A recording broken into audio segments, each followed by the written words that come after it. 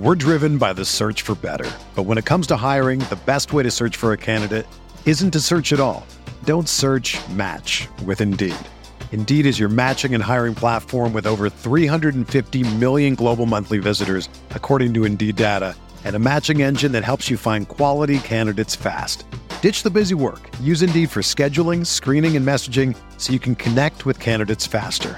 Leveraging over 140 million qualifications and preferences every day, Indeed's matching engine is constantly learning from your preferences, so the more you use Indeed, the better it gets.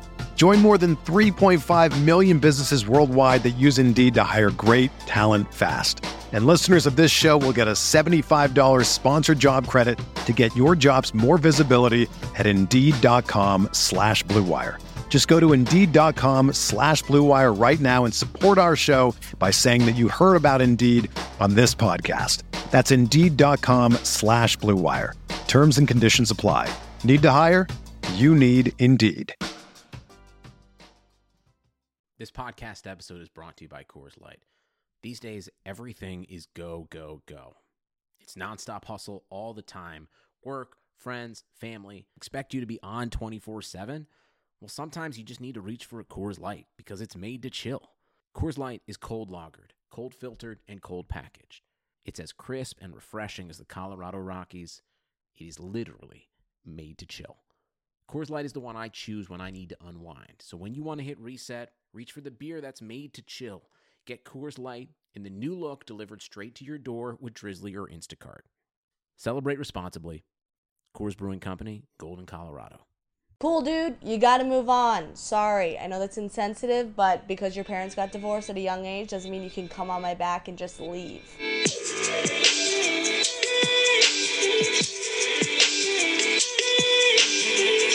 What up, guys? Welcome back to Don't Tell Mom. My name is Hannah Dickinson, and I'm leaving Los Angeles, going back to New York, baby. LA is just really dead right now, and I don't have a car, so I've just been sitting in this pool house with crickets and cockroaches, and in order to deal with it, I've just been taking a ton of mushrooms, because if I'm on enough mushrooms, cockroaches aren't disgusting, they're my friends. So yeah, I kind of think I need to leave Los Angeles before I start growing out dreads and playing the bongos. Like, I'm a full-blown hippie. I just miss New York. It's the city that never sleeps, where my anxiety thrives. I just really miss hearing drunk girls yell at their boyfriends right outside my window. Anyway, I know I've been in LA too long because I met with an astrologist this week. Well, actually, we didn't meet. It's all over Instagram DM, which is very weird. I had to PayPal him in euros, and then he sent me my astrology reading all over Instagram DM. And at first, I thought it was very sketchy because my friend told me to do it. And I was like, I don't know. It's weird to, like, send in euros, and it's all over Instagram. It just doesn't really feel that legit. And she was like, no, all the celebrities do it, which is never a great rationale for anything. Like, a lot of celebrities join Scientology. A lot of them join NXIVM, which is that sex cult that has that docuseries on HBO now. A lot of celebrities do heroin. You know, it doesn't mean it's a good idea. But I do like astrology and I do like psychics just because it's a form of therapy, knowing that I have a purpose in life or something to look forward to. So even if I don't feel great right now, I know things will get better. It's just really therapeutic to be like, oh, okay, my career is going to take off in 2023, which is what he said. So please subscribe to this podcast and leave a review. That's good. If you don't like this podcast, don't leave a review at all, and you can just leave now, I guess. But yeah, success is coming to me in 2023, according to this astrologist. So, 3 more years of sitting on my fucking booty. But yeah, this astrologist told me that I was going to get married twice, which is 2 more times than I thought, so pretty excited about that. He also said I was going to marry an older man, so I don't know if I'm going to get divorced or if this guy's going to die because he's so old, but excited about the possibilities there. Being a widow would be pretty chic. All I gave the astrologist was my birthday, time of birth, and the city I was born in. And he told me about my career, my health, my love life. I also gave him the birthday and city of birth of the guy who I've been upset about. I know I've talked about him a lot on this podcast. And this astrologist was like, you need to move on. While you are compatible and you could get married, he's in my sun ring of marriage, whatever the fuck that means. He's in my orbit, whatever. I don't even know what that means. But this guy, what he's looking for is a woman to fully take care of him and clean the house, and that's why it's never going to work, because what he wants from a woman you don't want to give. And I was like, whoa, that's kind of been an issue. This guy is very needy, and I'm not that I'm a bad person, I'm not going to give my life up for a dude. In the words of Cardi B, I don't cook, I don't clean. So it would never work. So basically I paid an astrologist to tell me what I already knew about that sitch, but it's kind of nice hearing it come from a stranger. It's not written in the stars. We're not meant to be. And I'm very excited about meeting an older man, if I'm going to be honest. And I actually am going on a date this week. And I know I've talked about being celibate, but my friend set me up with this guy who is older. So who knows? This could be my husband that dies. Let's keep our fingers crossed. His name is Scotty Bobby. He goes by Scott, but I think Scotty Bobby is more appropriate for a guy who wears a gold chain. And he's pretty funny over text, so I'm really excited about it. I imagine next week on this podcast I'll be bitching about him and be like, he sucks. But I think right now he's very funny over text, and his job title is investor, which means he has rich parents. So I'm pretty pumped about it. Anyway, my guest today, very funny comedian Erica Spera. She has a podcast called Shooters Gotta Shoot. I actually met her, we've met a while ago, but recently, she's been really supportive and helpful with my herpes sitch. Again, I know I talk about herpes a lot. I know I talk about that guy a lot. But we're in quarantine. All I have is herpes and a guy that doesn't like me. Come on. But let's get into it. It was funny that you texted me, are you okay with talking about herpes? Because literally, I feel like I've talked about herpes so much, the listeners know what mine looks like. Not just what herpes look like, what mine personally looks like. Well, I didn't, I never know. I'm not sure. Or obviously we with any guests, just send them questions ahead of time a little bit to be like, hey, are these cool? And if it's too personal, just let us know. Yeah, sorry, I didn't really do that for you. My bad. But I didn't know if I could talk about the herpes support group with you, because Erica invited me to a herpes support group, which was really nice. But I didn't know if we could talk about it, because with AA, you're not really supposed to talk about it. Because if it doesn't work for you, you don't want to discourage other people from joining if they think they have a problem, which I totally understand. So I wasn't sure if we could talk about this herpes support group, but I thought it was really helpful just to hear about other people's experiences with herpes. It's just nice to talk to people who are going through the same thing. But I will say it did make me a little depressed, and I don't mean to be disrespectful. I really appreciate you inviting me. But there's a part of me that with AA, you're like, oh, my life could get better. Things can improve if I stop drinking. But with herpes, it's kind of like, this is your life now. You kind of have it. So if it's not going well, there's not a lot you can do. And I also, one girl was talking about how she tells guys on the 5th date and she gets rejected a lot. And I thought she looked so much like me. I was like, oh shit, am I looking into a future mirror? It's a combo of both, because sometimes you're sad about it and a little miserable, and it's misery loves company, right? Because it sucks sometimes when you're miserable and you talk to someone that doesn't have it, and whatever they say is trying to cheer you up, and you're like, I'm not in the mood for this right now. But then at the same time, it's sometimes talking about it will kind of get you in your head and in your feelings a little bit. Because the week before I did a different podcast, and she had just great questions, but afterwards I was in a bit of a mental spiral, because I had that feeling again of yeah, so when's this not going to be a thing anymore? But you just feel like it's going to be around forever as a problem. That's when it's tough, I guess. Honestly, what made me feel better is that one woman who was so depressed about her cold sores, and obviously I feel bad she's depressed, but it proved that herpes affects you mentally, because in my mind I was sitting there why are you in this support group for cold sores? Everybody has cold sores on their mouth. I don't. I will say I do not have them. But a lot of people have cold sores, so I've never thought of that as a thing. But this woman was saying she didn't want to date anyone because she was afraid to tell them before she kissed them, and she was really broken up about it. And I was like, wow, we all have our own opinions of what's acceptable and what's not. And so hearing her made me realize that maybe it's not that big of a deal, and maybe I'm just giving into the stigma. And we've had men like that too, where we're you actually kind of don't even have to tell anybody, because everybody has cold sores and no one freaks out about that. And they still would be too freaked out to even tell someone.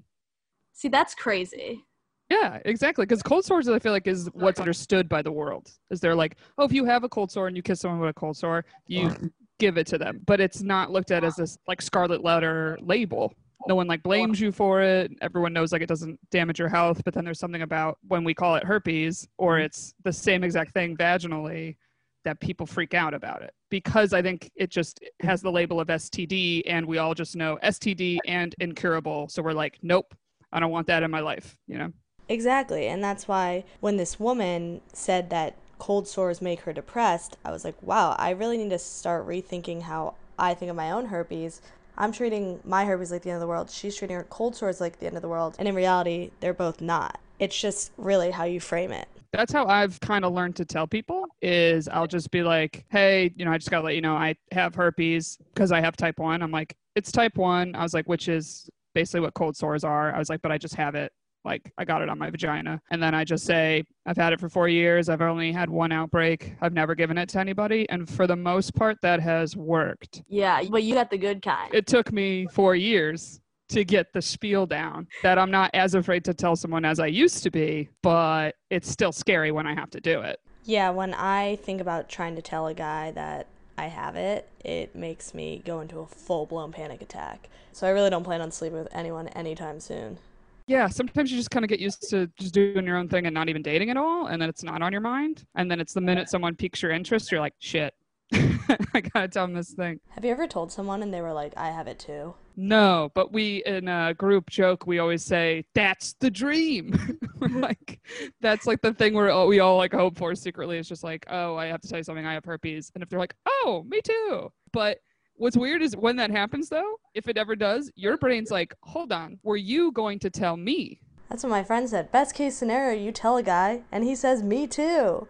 But then I'm like, wait, were you just not going to tell me? Were you just going to be one big fucking piece of shit and give it to me? Well, yeah, if it's in the terms of like, we're about to have sex and I stop it and tell you, and I didn't see any signs of you stopping things, it very much feels like, oh, you were not going to tell me. Whereas, like, I guess if I brought it up, like, third date, or I called you out of nowhere and kind of was just like, oh, I, just want to give a heads up before we, like, hang out again, if this is a deal breaker, that's very much like, who knows if they were going to tell you when they were going to tell you. But, like, right before sex, like, clothes are off and you bring it up, it's like, yeah, I think you were just going to skip this over. Yeah, and what, you're just going to hope for the best and pray that I don't text you? Guys already pray that I don't text them. But I did think it was interesting that there weren't a lot of guys at the meeting. There was like one guy. And I'm like, is it because hot guys don't get tested? It was just the one you went to.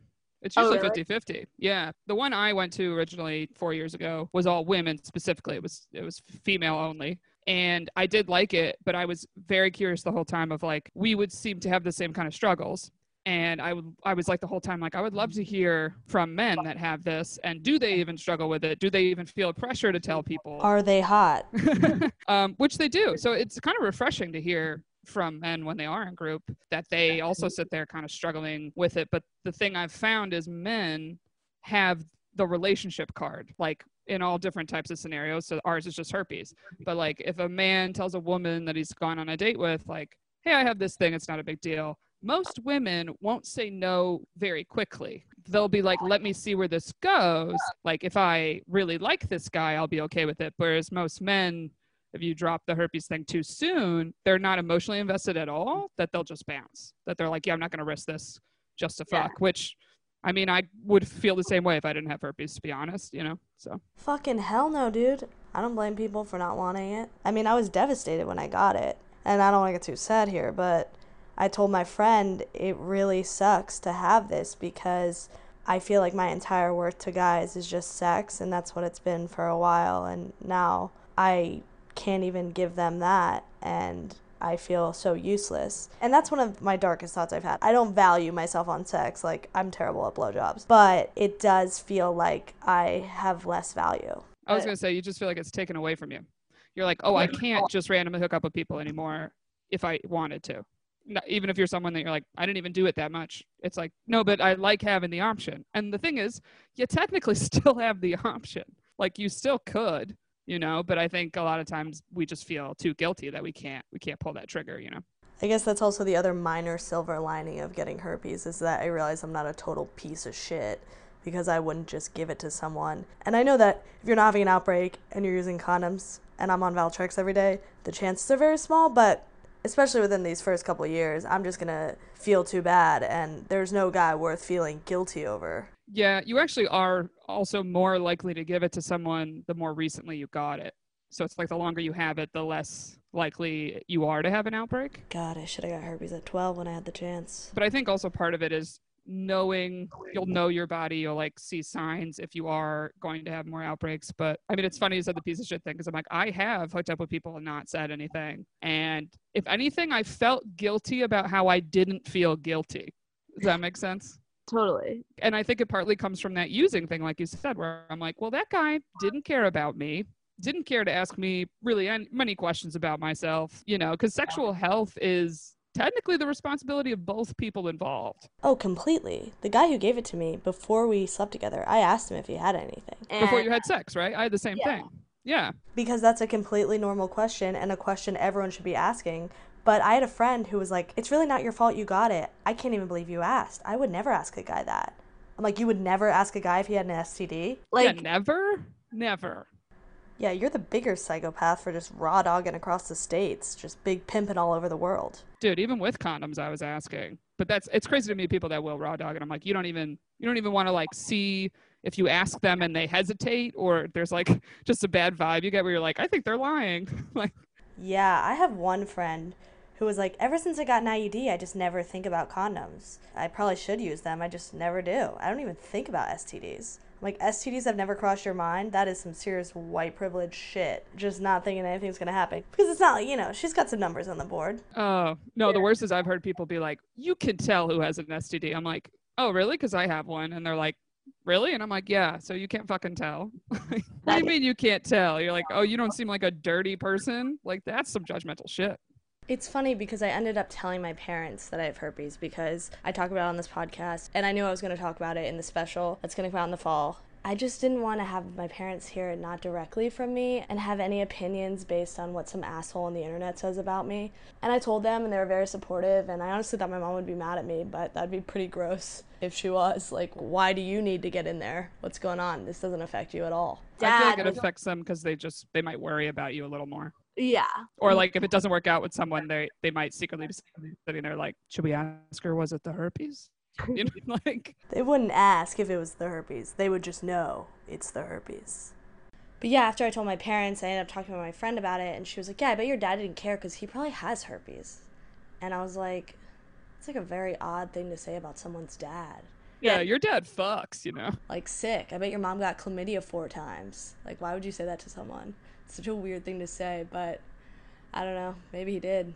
My dad did party. But even if you don't party, you could still get herpes.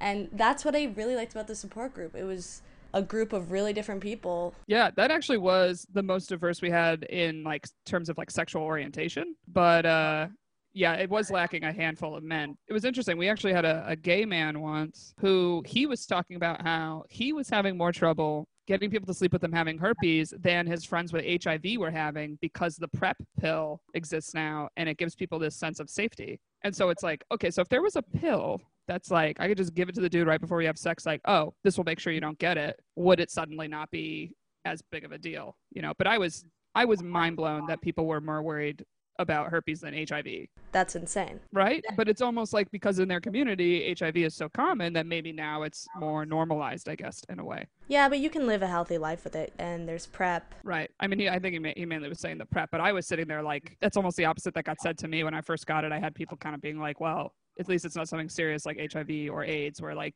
your health could really be seriously affected. And then I heard from him and I was like, oh, turns out in his world, herpes is worse. Like, shit. Now I feel like every time I watch TV, the punchline of every joke is herpes. And I don't know if it's because now that I have it, I'm more aware of it, or if herpes has just... It really has always been this punchline. The first time I ever heard about herpes was The Hangover, when he was like, do whatever you want in Vegas, murder someone, but don't get herpes. That shit comes back. I wonder if there's ever going to be a time where we're going to cancel comedians for making jokes about people with herpes, because obviously that's ridiculous, but the hurt little girl with herpes is like, yeah, let's cancel these bitches. If you don't have herpes, stop talking about it. Well, it's kind of that thing of like, you know, we used to say that's so gay when I was growing up anyway. You know, the F word for gay people was not like a thing in my generation. But the generation before me was like, oh, that word was said all the time. And then I remember growing up, it was like, oh, you can't say that's so gay anymore because you're calling people something that like someone in the room actually is, right? Or it's just a negative term associated with the word. And I feel like it might essentially end up being kind of the same thing with herpes of it's like, yeah, you don't know who in the room has it or not. So you making those jokes is like at the expense of people currently there. But it's also like, currently there or not, it's still at the expense a little bit. But then I'm also like, the comedian in me is like, but if it's funny, it's funny. Yeah, I think that if it's a good enough joke, but it's kind of like the punchline anal. If there isn't a good story behind it, you're just kind of hack. Like, yeah, an anal joke could be really funny, but if it's just the punchline is anal or the punchline is herpes, okay, get over yourself. Unless you have a really good experience or you're talking about your life, using herpes, anal, or your mom and dad as a punchline, I don't respect you. Yeah. I was going to say, so since you've gotten it, you haven't, like, been with anybody enough that you were like, oh, I got to tell this person yet? So you haven't, like, disclosed anyone at all? I actually did tell a guy because he really wanted to have sex and I was making excuses, and then I finally told him, but he didn't care at all. Hey, that's a great first experience. He didn't care on a level that concerned me. I was going to say, were you almost worried he was hiding something? Yeah, like, what the fuck do you have that you don't care that I have herpes? Like, do you have HIV? Because I cannot get HIV and herpes in the same month. Well, I was going to say, I've found with telling people, it's either they don't care at all, and it's usually this attitude of like, yeah, doesn't everybody have herpes? And then I'm almost like, are you confused what HPV is and what herpes is? Because technically herpes is HSV. So I'm almost like, I feel like if I told people that way, it was like, I have HSV1, they'd be like, yeah, that HPV thing everybody has, you know? But I either find like, either they just know a lot of people that have it, or they're educated enough. They're like, yeah, everybody has herpes. It's not a big deal. So kind of like that guy, or they just were like, I know people that have it, so they're fine. And like, I'd be fine. Or also like, I'm a straight white man, nothing, ruins my life. I'm immune to anything that goes wrong. Yeah, right. And then I feel like the second kind of reaction is someone that's educated about it a little bit, but kind of cautious. So like people I've told that they've had follow-up questions that were actually smart questions. Like, when was your last outbreak? How long have you had it? Have you ever given it to somebody? And I'm like, okay, they know something about it. And it's not a no out the gate, but it's like a let's slow the roll. And then the third is the people that truly don't know anything about it and are terrified of it. But I've never had anybody really get angry or like freak out. That'd be crazy if you did. Yeah. I mean, I did have one person that we started to have sex and I stopped it and I told him, and he was a little jarred, but it was something that when we started hooking up, I was like, I don't want to have sex. He basically slid it in, also no condoms. That was on him.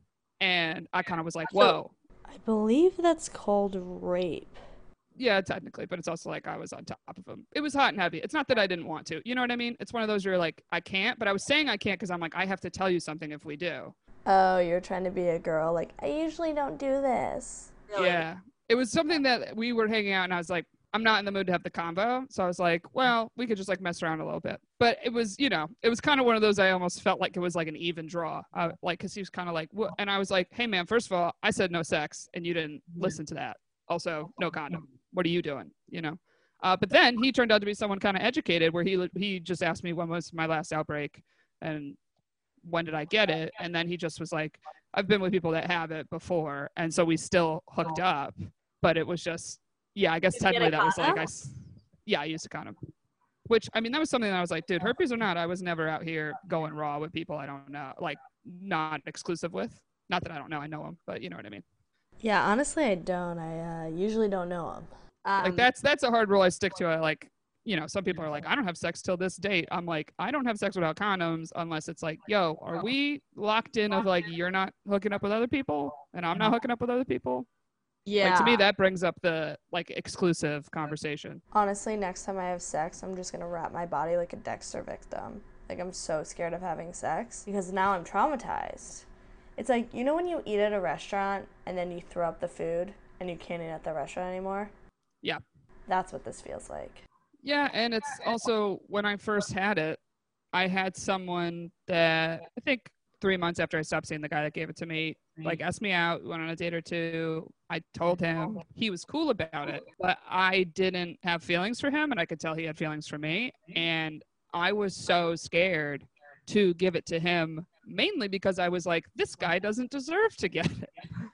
Was like part of it. Like, I was like, you're such a good person. You shouldn't have this thing, But the main thing is, anyone for that first like year, all I could think was like, I can't give it to this person. Like, I was just so afraid to give it to somebody, whether I liked them or didn't, or they were cool about it, or like, it is a fear in you because it's so fresh in your memory of like going through the first outbreak, which is painful and sucks. And while it's happening, you're like, yeah, I don't wish this on anybody, you know? Yeah, I actually have a couple people I would wish that upon, but not.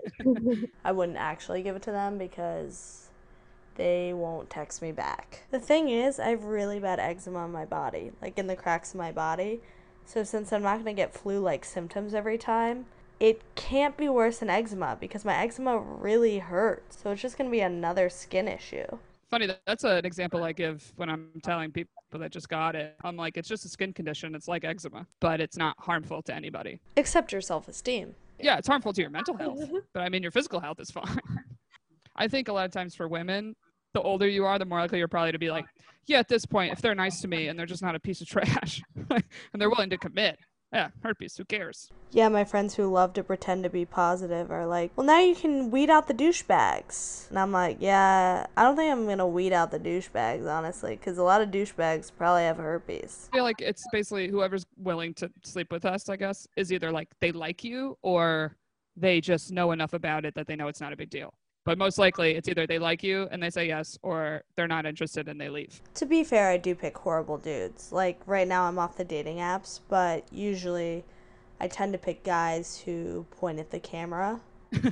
Or they wear, like, a captain's hat in all their photos, but they've never stepped on a boat. Shit like that needs to change.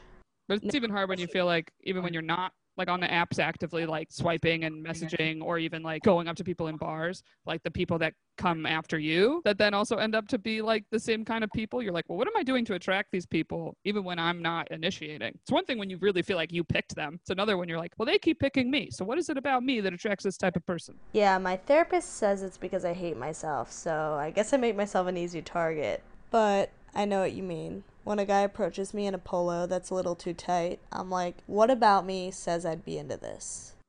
My one thing I've found is that I always had a lot of male friends in my life, and I would always hear them complain about certain things about women.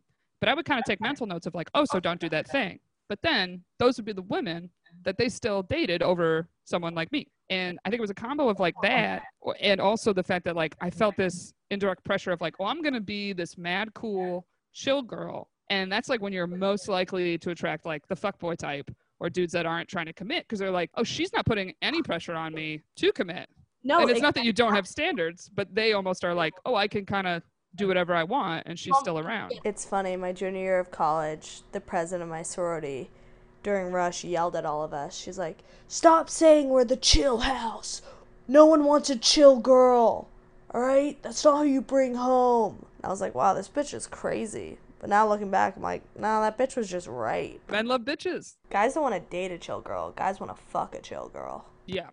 Or And also then- it's basically like you're going to get your answer. And so like herpes is a way that we kind of get our answer faster. Yeah. Because it's like saying to somebody, it's even like just being vulnerable in a way, even if you're just like, hey, you know what? Like, I'm into you. And if we slept together, like, I'd be really heartbroken if like I didn't hear from you again. Like saying that out loud almost makes them have to be responsible in a way that they basically know like, okay, I can't just hook up with this girl. Yeah. But it's another thing of you don't say that. And the guy's just like, well, we could hook up and see. And then if he like basically doesn't see you anymore, he could be like, well, you never said that that's what you were looking for. The last two guys I dated made comments like, I feel like you don't like me. You don't act like you like me. And both times when they said it, I was like, I'm winning. But then they quickly moved on to girls who clearly liked them, like just from my social media stalking. They were very affectionate, and that's just not my personality. I'm not like a hugger, you know? I'm not gonna be like, oh, baby. Like, I'd never call a guy baby or babe. It's just annoying to me, and it doesn't mean I don't like you. It just means that I'm really bad at showing affection, and I really think it's because in high school I was obsessed with this guy, and everyone was like, be chill, act chill, don't be so crazy. So my mind has been trained to be like, act like you don't care, play it cool, play it cool, play it cool. But now that we're 28, because how old are you, 28, 29? 29. Right, so I think we're both at an age where it's not cute anymore to be like, whatever dude, whatever dog, what's up homie. No, it's cool to be vulnerable, and guys are so insecure. They need that person who supports them fully and clearly loves them, because we're all insecure people. But Personally, I think women have been trained to not act crazy, so I just act like a fucking what up, dog? And that's not what guys want either. They need to feel secure. They need to feel wanted, and I've underestimated that. Mm-hmm. Or it's very hard. You feel like it's very hard to maintain a standard in a nice way. Yeah. Because a lot of times you're like, I just want to say directly what I want to say, which is like a dude hitting you up last minute. You don't want to just be like, hey, if you want to go out with me, plan ahead of time. Like, I'm not going to go out with you last minute, right? Something like that. Whereas, like, the best way to do it is just basically to just say no. Like, oh, I'm busy. Like, maybe another time. And it's like, essentially, they'll get the hint. They'll figure it out. Because it's true of, like, we've all had people interested in us that we truly were not interested in. And you're kind of given vague or dodgy things. And you keep just basically saying no, but they keep showing up. It's the same with people that do vague ask outs where they're like, we should hang out sometime. Like, what is that? What's the plan? Like, because when a guy really likes you, he'll be like, I want to take you out. Or he'll be like, let's get drink. Like, there's more of a actual plan. Like, if someone's like, we should hang out, I'll say as friends or as a date. And a lot of times people shit their pants. And I'm like, well, you're asking me with some type of intention. I don't know what it is. And then I just make the joke of that's two different outfits. Ooh, that's a good one. But for me, I'm usually not confused. Like, if a guy asks me to hang out, I don't think it's a date, but I will assume they're trying to fuck. Or make some sort of move. They'll just casually toss a finger in there. Well, yeah, usually it means I want to hook up with you, but I don't want to put in the effort to actually date you to get there. They want to keep it in the casual lane. But that's the thing of like being young. You're like, I don't know, we'll see. And it's like kind of exciting. But now I'm like, no. Absolutely not. No, I'm like, I want someone that knows what they want. Or I'm just like, yeah, I'm over this hookup thing. I've been in a couple of relationships with friends that we were friends and then they pursued it and the friendship was ruined. So that's almost why I prefer dating apps, because you know going into it, this is a date. Whereas with a friend in a relationship that develops, it's like, is this a date? Am I just lonely tonight? Did I just get broken up with? Whereas if you go on Bumble, yeah, all those things are also probably true, but at least you know it's a fucking date and that they're going to pick up the tab. Sometimes. Not all the time, but they're not your friend. There's no confusion there. Well, it's really sad to say, but I feel like literally going on a date, I rarely go on dates unless they are through apps. Yeah, it's rare to have people that are very direct or very actually ask you out and not just trying to do this vague casual land. Are you dating right now? I was on the apps from like the beginning of the pandemic to literally to like the beginning of this month. So I really tried them for like 4 or 5 months and I basically just got burnt out. I got burnt out of like trying to talk to people. And then in addition to that, like you go on a handful of dates that are just like kind of dud of a date. Like it's not like the person's bad, but you're like, I have no desire to see this person again. That it just makes you feel like I'm tired. There's nothing like a bad date that makes you be like, I'm good for a while. Actually, I could take a break from this. Yeah, there's nothing like getting home from a bad date, taking off your pants and watching a TV show that even if the show is terrible, it's still better than your fucking date. And you're like, I'm alone, I'm free, I'm a fucking independent bitch. Because that guy was suffocating for the 2 hours he bought your meal. I found a lot of people have success with like doing like a phone call before they meet up. It's almost like a date before the date, before they like agree to actually go on a date. Cause they're like, yeah, it's like a lot quicker to get to know them a little bit and like feel a vibe in some way. But what I've found is like a lot of guys don't want to do that. And then I'm like, well, are those just the fuckboys that are like, I'm only willing to put an effort if there's like a chance I get laid, like in person, you know? Yeah, I've done one phone call and it didn't go well at all. The guy wanted to be a writer, but he was in law school, and he was asking me very rude questions. He's like, how much money do you make? I was like, Jesus Christ. Oh, jeez. Yeah, that's always a question people want to know. They're like, how much money do you make? I'm like, I feel like you're not allowed to ask anybody that out the gate. This is a weird question. Yeah, sometimes I'll hit the real estate market, see how much their apartment is worth, see if they have roommates, see if they buy, see if they rent. But I'm not crazy. Like, I would never ask them. I did one time take a video of a guy's apartment because it was so nice. I was like, no one will believe that I was here. I've snuck a photo before too.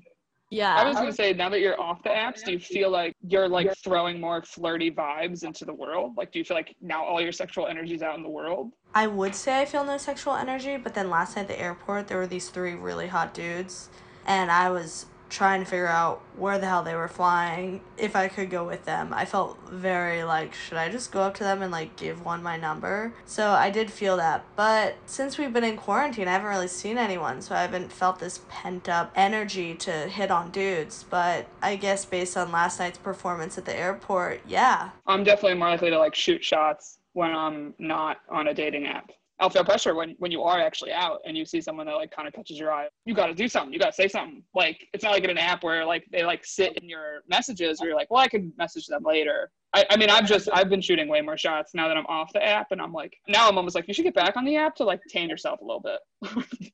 I'll delete the apps for a week, and then I'll be like, fuck, how am I supposed to meet someone? I'm fully dying alone without it. I fully deleted my profile this time. You want to get back on, Erica, you have to like do the work again to almost make it harder of like, when I get back on, like, okay, you're really going to focus again. Oh, I always have to recreate my profile. To me, that's the funnest part. Oh, okay. That's a good move. The worst part is when guys are like, oh, back again, huh? Because you see the same guys. And I'm like, yeah, bitch, we're all fucking here. You know, let's not call out the bottom feeders. Yeah, right. I saw my ex on Hinge. That was right before I decided to delete it. And I was like, man, you know, these phones have all our information. You like give them your information just to make the profile. And I'm like, why are you showing me someone that you should be able to tell I have like photos with? Maybe it's trying to reconnect you. No. Had he not been your ex, if you had just saw him randomly and viewed his profile, would you have swiped right? I would, because he is very good looking. Yeah, I probably would. Yeah, his profile didn't have a lot of writing on it. But my podcast did an episode about like Hinge tips. We had someone that used to work at Hinge give like literal facts, like black and white photos, get more likes and stuff like that. And he clearly used all the information from that episode. So I was more looking through his profile like, oh, you little bitch. Like, I knew when I saw these photos on Instagram, they were for this. Yeah, like, welcome to the OC, bitch. I made you. Yeah, like I was like, oh, okay, so you're taking the tips here. Yeah, but too much writing had got to make you feel good, because a guy who writes too much, it's like, what are you doing, buddy? You're either a murderer or you take yourself very seriously, and either way, I don't want to be about it. That's the hard balance of apps. You're like, I want to be fun and have personality, and maybe not give the vibe like on DTF. At the same time, I feel the same way. Of like, some dude will have very long thing of like, what are you looking for? And like, there's certain questions when people answer, you're like, this is too much, or it weirdly feels desperate, even though it's like, well, we're both on the app. Yeah, it's always a red flag when a guy in his profile writes, what I'm looking for is genuine honesty and good conversation. It's like, yeah, this is just never gonna work. Or a guy who says he's fluent in sarcasm. No. Or office quotes. That's their whole personality. Ew, yeah. And honestly, even if they use the prompt I quote too much of, I'm like, this is not gonna work, because I'm gonna make fun of you too much and you're gonna resent me. This is never gonna work. Yeah. And it's also, I feel like a fuckboy red flag is when they give like one-word answers that's like zero effort. Yeah, that is very true. And a lot of guys don't even answer the questions at all. I know, Hinge makes you answer 3, which I think is like actually good to kind of be like, you got to give them something they can message you about. It's the app that's meant to be deleted. But honestly, I've been feeling weird about all the apps, because the guy I met who gave me herpes, I did meet him on Tinder. So my friend was like, you were asking for it by being on Tinder. But I also have a friend who got herpes from Hinge. So... I mean, I got herpes from real life people I met that I kind of knew a little bit before we started kind of dating. That's the other thing. I look at like anyone I actually like even had like a 3-month fling with, and I've never had something from online turn to anything. But I was like, how hard did I really like try being online? I feel like I always did the cycle of like, I'd go on maybe 4 or 5 dates and I would just be like, it's a wrap, online sucks, and I would quit. Because people I know that it worked for, they're like, when you make fun of them, like, oh, you just found someone online, they're like, no, I worked for that. I was going on dates like a mad woman, like booking back-to-back dates, and they're like, I finally found a decent guy. I was like, oh my God, that sounds exhausting. Yeah, I mean, I've seen it both ways too, but I've had friends that just download it and the first person they meet, they fall in love and they move in together. And in my head, I'm like, they were so desperate for a boyfriend, they would have moved in with whoever they went out with. But maybe that's me being bitter. Yeah, I mean, everyone always talks about these people that are like codependent, right? Like men always talk about like, oh, I'm so codependent, like they're always in a relationship. And I'm like, I don't feel like I've ever run into one of you. I'm like, where are you? I don't see you anywhere. Oh, totally. I'm like, need me. I'm available. I've talked about this with my therapist, that to your point earlier about trying to act a certain way because you hear guys complain. I do that too. There's this song by Drama and the lead singer goes, I'm not the girl of your dreams, I'm just the girl that you need. And that's exactly how I feel all the time. Also, I don't think being a comic really helps me. Like, I feel like guys look at female comedians like porn stars. Like it ruins you for people wanting to date you? Kind of. Yeah, a little bit. I think they're just always worried you're going to talk about them in your comedy, even though you're like, no. It's like I used to have that I was a comedian, and I took it off. I hated the questions I would get, and I would hate how half the guys would be like, oh, is this going to be in your skit? And I was like, no. I hate And I also was like, you don't even, I could not even talk about dating at all. For 5 years, I really didn't talk about dating at all. I was like super clean. Like, and because I was trying to be like every other girl is talking about dating, let me like try to be different in the comedy scene, you know? And, and also I wasn't doing a lot of dating. So I was like, I don't have bits to talk about. But it's like, it's kind of an ego thing where they're like, you're going to talk about me, aren't you? And I'm like, we have talked for 2 seconds. Sometimes I would just go, why would I talk about you? You're not funny. Any guy who was like, oh, are you going to put me in your skit? They're the least funny person in the world. And it's also like, no, dude, we've met for 2 hours. You think you've impacted my life so much that I'm going to talk about you for the next 6 years until I get my fucking Conan set? Yeah, right, bitch. Maybe I should say like, no, I don't talk about guys before they're my boyfriend because anytime I have, they disappear. It's like when you tell your friends about someone, you're like, oh, I'd like start seeing this guy, and then you're like, now he doesn't answer my text. It's like the universe fucking knew that I let the cat out of the bag, and that's always when I feel like people leave, in my opinion, in my life. Unfortunately, I think that's so common. My friend the other day, I was asking about this guy she's been on like 8 dates with. She was like, Hannah, aren't you tired of hearing about these guys that you're never going to meet? Aren't you done hearing about random facts about random dudes that's never going to affect your life? And in my head, I'm like, no, absolutely not. I love hearing about new dudes. But I get what she's saying. These guys are so insignificant, yet they take up so much of our time. And it's like, when are we just going to let go? They're all just such fucking assholes. Or just not into me. Hard to tell. That's ultimately the thing everyone says, why you'll be, if they like you, you won't be confused about it. Yeah, I think Sex and the City just fucked me up because Carrie held out for Big and then it worked out, but... Yeah, no, Carrie's a horrible example. Nobody should live their life like Carrie. Yes, but Big is also an issue here because Carrie waited for Big for 10 years. It was her big love. So now us, millennials, grew up with Sex and the City, we'll wait 10 years to get a text back because we're like, that's our big love. This is meant to be, blah, blah, blah, blah, blah. But in reality, that guy was just an asshole, and we all need to learn to move on. I mean, but it's also like, of course, the character needs to be flawed or there's no show, you know? But then it's like Charlotte, a character on the show, right? She's almost the type that you're like, you're willing to do anything to get a husband, and I don't like that type either. And then there's Samantha, who only fucks. I don't know if I like that type either. I just don't know if I believe it, that women can fuck like that. And there's Miranda. But the Samantha thing is unrealistic because how many people do you randomly hook up with that are actually good? Literally none. Like, it is so rare to have a spur-of-the-moment hookup with someone and it's actually good and they get you off. So, like, just on an investment standpoint, it's not worth it to me to live that life. And Samantha didn't even get herpes. That bitch should have gotten herpes. Yeah, she's not even the one that gets chlamydia. Miranda gets chlamydia, who's like the loser one. Well, that's actually good they did that because they're breaking the stigma. A little bit, yeah. Oh, it made me not want to move to New York because I basically was like, here's all these very successful women. They have no problem getting dates, but like basically none of them seem to end up happy or married or in like a committed relationship. Like the movies came out later, but if you just watch the season, it's like only Miranda ends up married. That I kind of was like, oh, it seems like New York City, that doesn't happen for people. And turns out now I'm here for 7 years, and that's very much true. The majority of women, if it happens for you, it definitely isn't going to happen in your 20s. Yeah, but compared to LA, it's so much better. LA is such trash. I've never tried to date in LA, but... At least in New York, they have money. In LA, everyone's an actor or a performer. And I know it's very hypocritical of me to say, but I don't want to be going out with someone who's doing what I'm doing. Also, why am I going Dutch on dinner with a guy who wears bracelets? Like, they're not masculine enough. And also, I agree with you if, like, I'm in entertainment and I would more ideally like someone that's not in entertainment. Yeah, we don't need two people in this relationship. Struggling? Yeah, struggling. I was going to say trying, but struggling is more accurate. Was your ex-boyfriend a comedian? He, like, used to do comedy.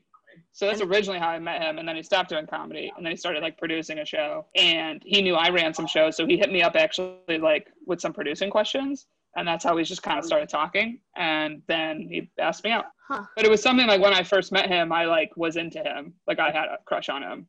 So it was one of those that it was, like, reappeared, like, 2 years later, and I was like, huh, okay. How long did you stay for? Like 4 months.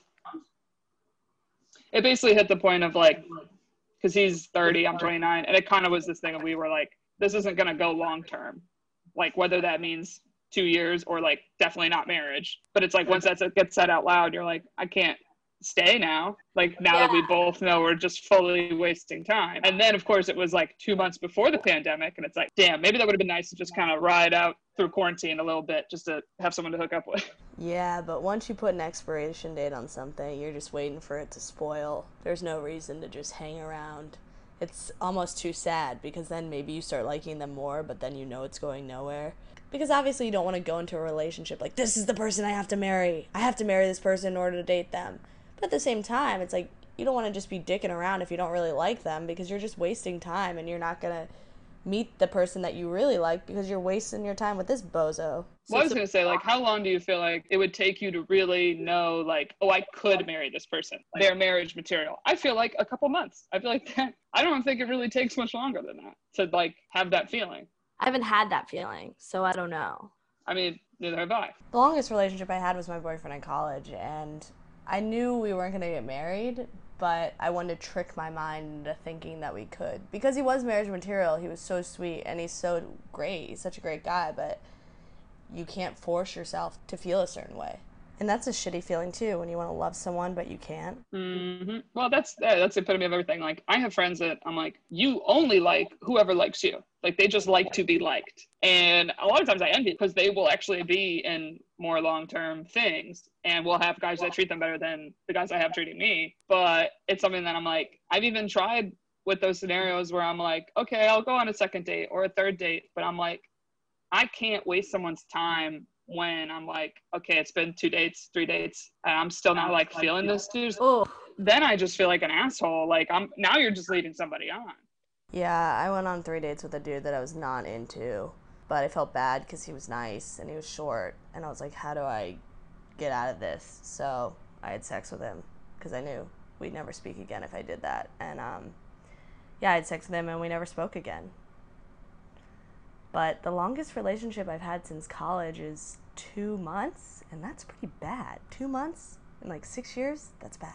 Yeah, I haven't. That was really the longest thing I had even since college. College was the same thing. Some guy I was like seeing for 3 months and then it ended. And they both kind of ended for the same reason too. It was like, oh, is this going to like girlfriend, boyfriend level? Like, what's the future? And it was like, no future. Oh, okay. Well, I guess we're done.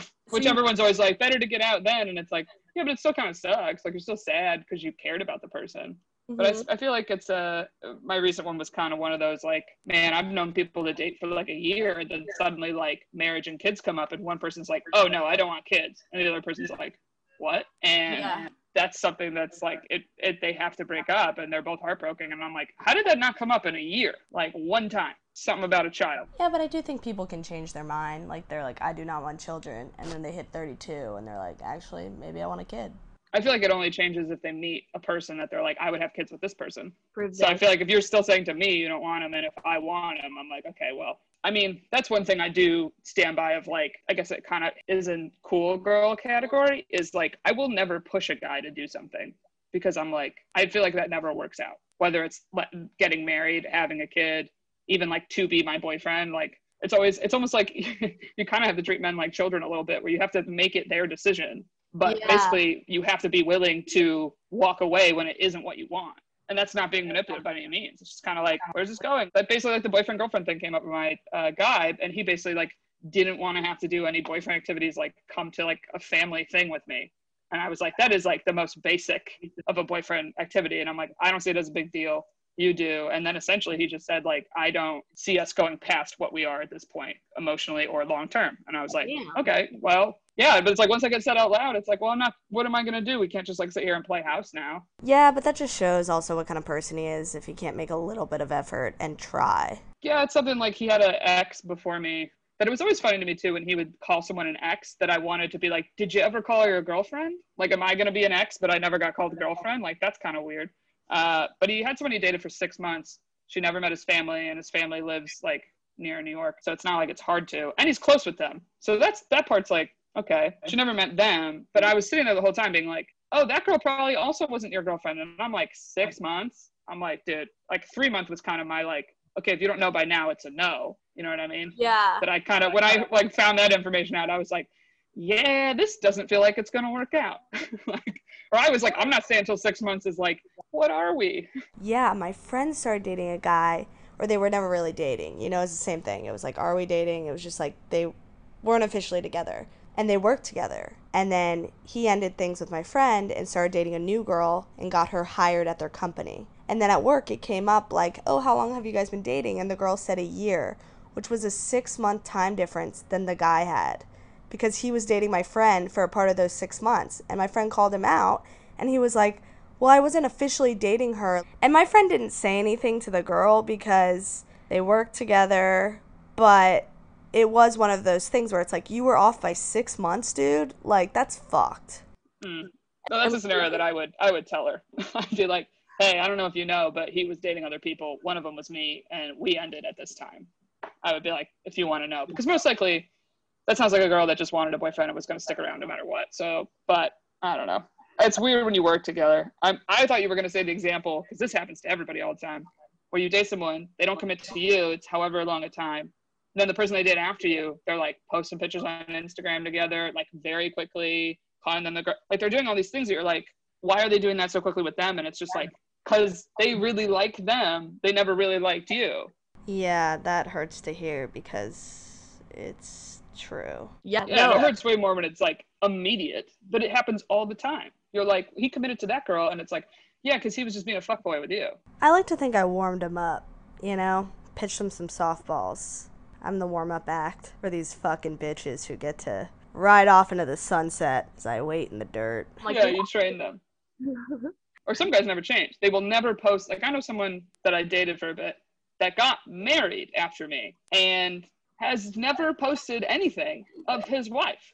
Like, him and his wife, like, calling her his wife, no, like, happy birthday post, nothing. And it's like, as much as we're like, does that stuff really matter? It's like, it matters on a basic level. That I'm like, I look at your Instagram and it looks like you're still single. But I just sat there going, that's not the kind of guy I want to be with. I want to be with someone that will be like, yeah, happy birthday to my wife. Love her so much. Thanks for everything you do. Like, something. What even is his Instagram? Fucking anime and what he eats? A lot of pictures of himself. So I guess it's just very narcissistic.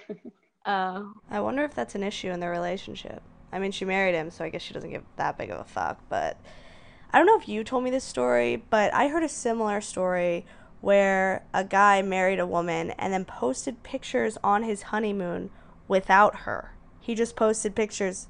That's him. That was me. That's the same guy. That's the same guy.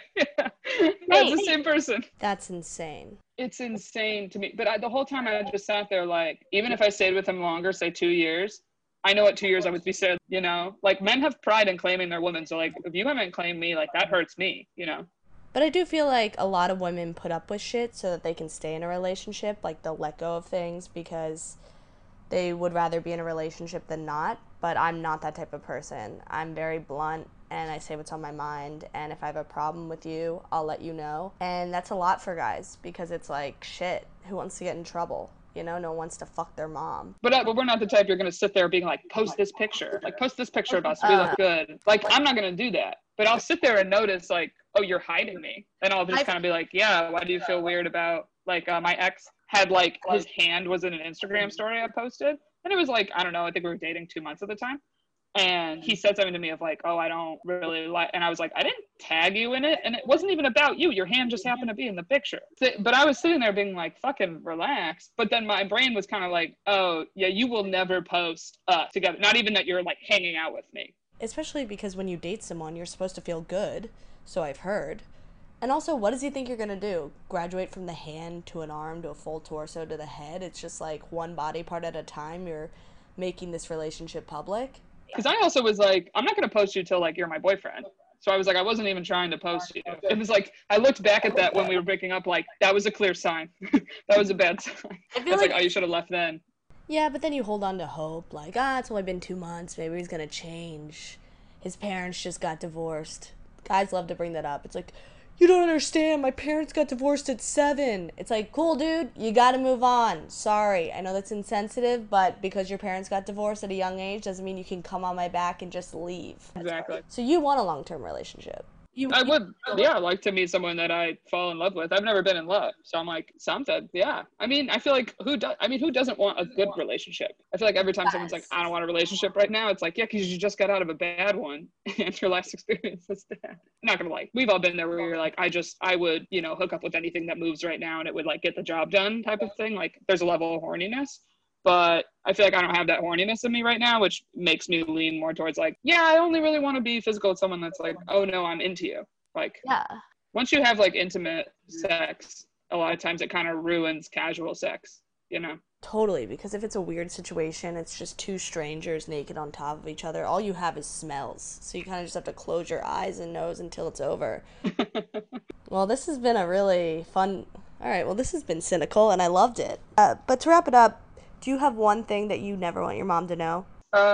She listens to my podcast, so I'm like, she already knows too much. I guess that one of the only secrets she doesn't know of my life would be there was one time that we basically accidentally gave her a weed brownie, but it was like we made it. So it was like a first time like making them that I actually didn't even eat one. So she like came down in our basement and we were making them, and she was just like, this is my mom. She's like, these brownies smell so good. And we were like, yeah. And I tried to do the like diet thing where I was like, Ma, it's late, like you don't really need one. And she was just like, I'll just have a little piece. And it was like me and some friends, and we all were just like frozen as we watched her eat one, just like no one's gonna interrupt, like there's weed in there. But the thing is, like, I feel like anytime I've made a batch of brownies with people, it was like some people got high, some people didn't, like, especially when you're like, I don't really know what I'm doing. Yeah. Like, yeah. So to this day, you don't know if she got high?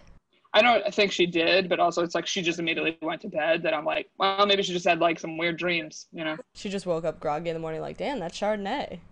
Or she smokes a lot of weed and was already high, and that's something you don't know about her. No, she doesn't. I know that.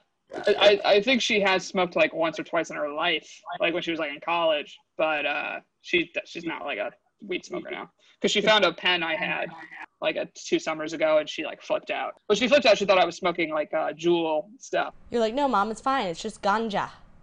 Like, I was like, would you feel better if it was weed? She was like, you shouldn't be smoking anything. It was a weird, like, we talked about it but didn't talk about it, because she was just like, you need to quit this before your father finds out. And I was like, okay. That's funny. My mom hates weed too. My dad buys me edibles. He'll go into DC and pick some up for himself, and then he'll pick some up for me.